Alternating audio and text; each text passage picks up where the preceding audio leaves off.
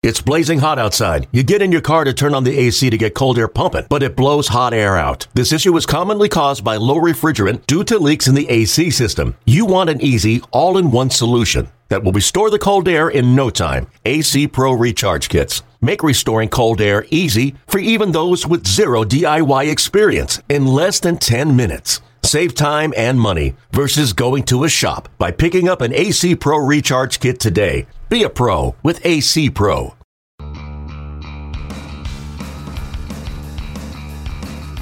You're listening to MLB.com Extras, brought to you by MLB.tv. It's baseball everywhere. Hello and welcome to MLB.com Extras. I'm Matthew Leach, talking Atlanta Braves with MLB.com's Braves beat reporter Mark Bowman. Mark, there's probably some sort of cleaner or more erudite way to phrase this, but the streaks with this team are unbelievable. What in the world is going on with this team? You're right. You know, it's amazing. They had, as much as they struggled there towards the end of July and then early part of August there, you forgot that they had the 9-game winning streak that went from the end of June through the early days of July.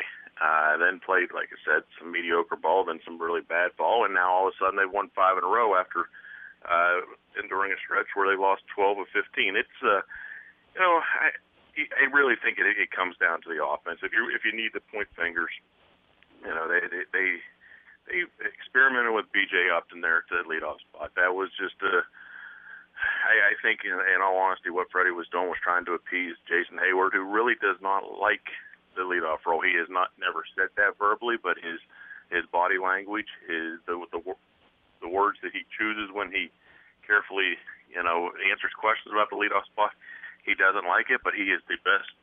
He is the one guy on this team that is suited for that role, and they've proven last year they took off when he went there. They put him in the leadoff spot, and again this year they have got on a little bit of a roll. So, I think that's the one big change, the most significant change that has seemed to spark this offense. And Justin Upton is kind of in one of his zones right now. So their pitching's been there, for the most part all year. The offense is the big difference recently.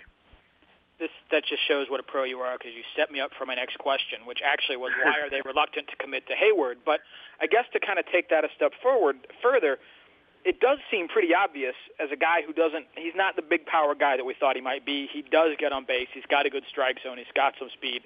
He seems like the natural guy.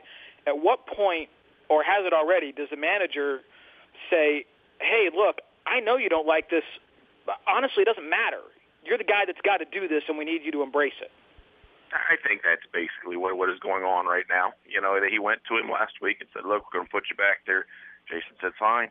And what is helping Freddie's argument when you're trying to, persuade or convince this player that this is the role for him is, the production, and not just his personal numbers, but that's what Freddie said yesterday. He said, I'm looking at this. We're 22 games over 500 when Jason's in the leadoff spot. And X amount of games below 500 when he's not. And he is, I get it. Jason said the other day, look, I like to be in spots where I can drive in runs, I can move runners over, I can do a little bit of this, a little bit of that. He didn't feel he could do all that in the leadoff spot.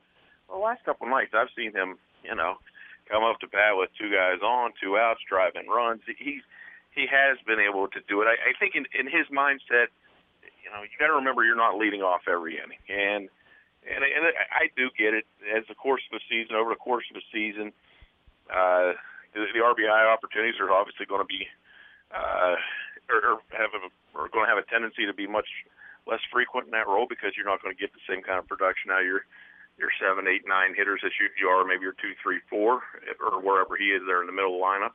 But I think he has to realize that he can serve as a catalyst and also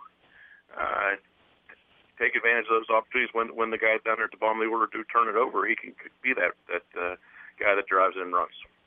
Maybe you should give Freddie Tony La Russa's number. Talk about putting the pitcher 8th and get him an extra guy in front of him. But Freddie has done that before. Maybe that might be a good topic today. Talk to him about that. Hey, Is Mike Minor fixed? You know, mentally, I do think he is. You know, I don't think that, and I think when I say that, mentally, he does have his confidence back, and I think now all of a sudden he's throwing the breaking ball with a little bit more conviction. So his stuff has been a little bit better these last two. Maybe 2 starts is not enough to say, you know, he's back. But what I saw there against the A's the other night, there was a lot to like. He gives up the solo home run, and that's it. You know, he doesn't allow that to you know, lead to more mistakes. He doesn't hang his head where we saw, you know, in the past. He didn't like some of the body language during some of the starts. He give up 1 home run, and you see the head drop. The 6th inning the other night, they had a play out in shallow right field where Phil Gosselin dropped the ball. All of a sudden, the A's have a guy on second with 1 out. Well, Minor comes right back and gets 2 consecutive strikeouts of 2 right-handers, Josh Donaldson and Norris there. And you just saw, you kind of saw some of the moxie that you saw last year, some of that confidence. And you really liked what he said after his last 2 starts about he just needed a mental break. And, you know, you can analyze what has gone wrong with Mike Minor this year.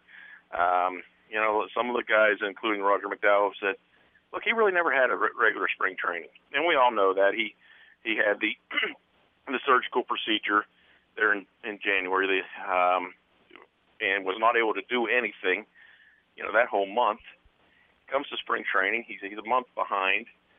And then when he starts to, instead of driving to Kissimmee and Clearwater and here and there, having his 5 or 6 spring training starts that way, he's going to this minor league city and that minor league city. And, you know, maybe that sounds like an excuse, but, you know, I just don't think he ever got his feet under him. And I think maybe that break that they gave him there in August was good just from a mental standpoint. Look, step away, do what you have to do, you know, get your mind right. And we've seen the results here the last two outings that give you the confidence that he might be a guy they can rely on the rest of this year.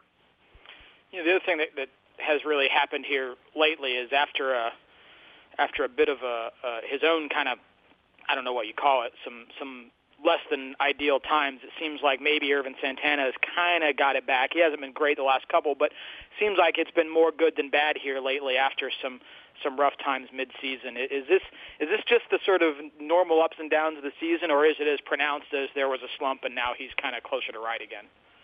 No, I think there's something there because I from the middle of May through mid to late June, I was watching him thinking, man, I don't know if he's going to get through the season, and if he does, we're looking at a 4.5 ERA, 5, maybe 5+ ERA for this guy that they paid $14.1 million for. But you know what he's done, he's come back here for the last 6 weeks, and he's been steady Eddie. I mean, he's had some good ones, he's had some mediocre or some average ones, just good enough ones, but he hasn't had any of the clunkers that we saw there, back there in May and latter part of May and early June.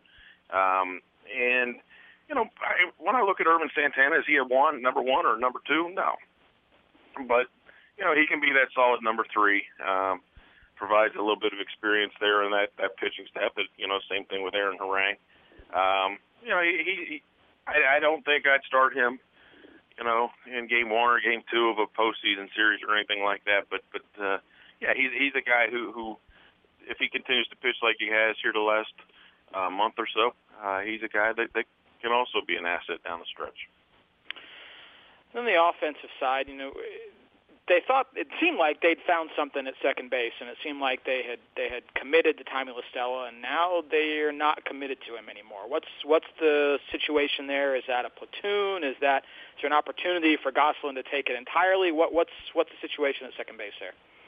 Yeah, it is very interesting. That kind of came out of nowhere, because I think even last week we were talking about Tommy La Stella, and he's the steady guy, the guy that's going to put the ball in play for the most part, and he doesn't do a lot of other things for you. His glove is better than advertised, but still not, much above average, and he doesn't bring speed to the table. Now Gosselin does, Gosselin, he's a guy that can also put the ball in play. He had a great 3-4 months there at Gwinnett before he was called up, and provides a little bit of speed on the bases, a really reliable glove.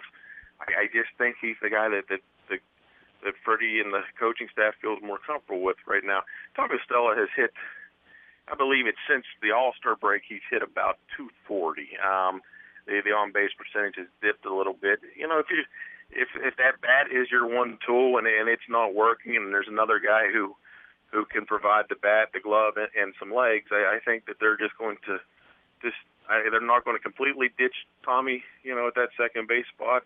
They'll find the matchups, but if you're asking me who I expect to see get a majority of the playing time there, at least for the next week, I think it'll continue to be Gosselin. And the only reason I say for the next week is Phil Gosselin's going to have to prove that he can do it. Let's not let 3, 4, 5 games say, oh, well, he's going to be there the rest of this year.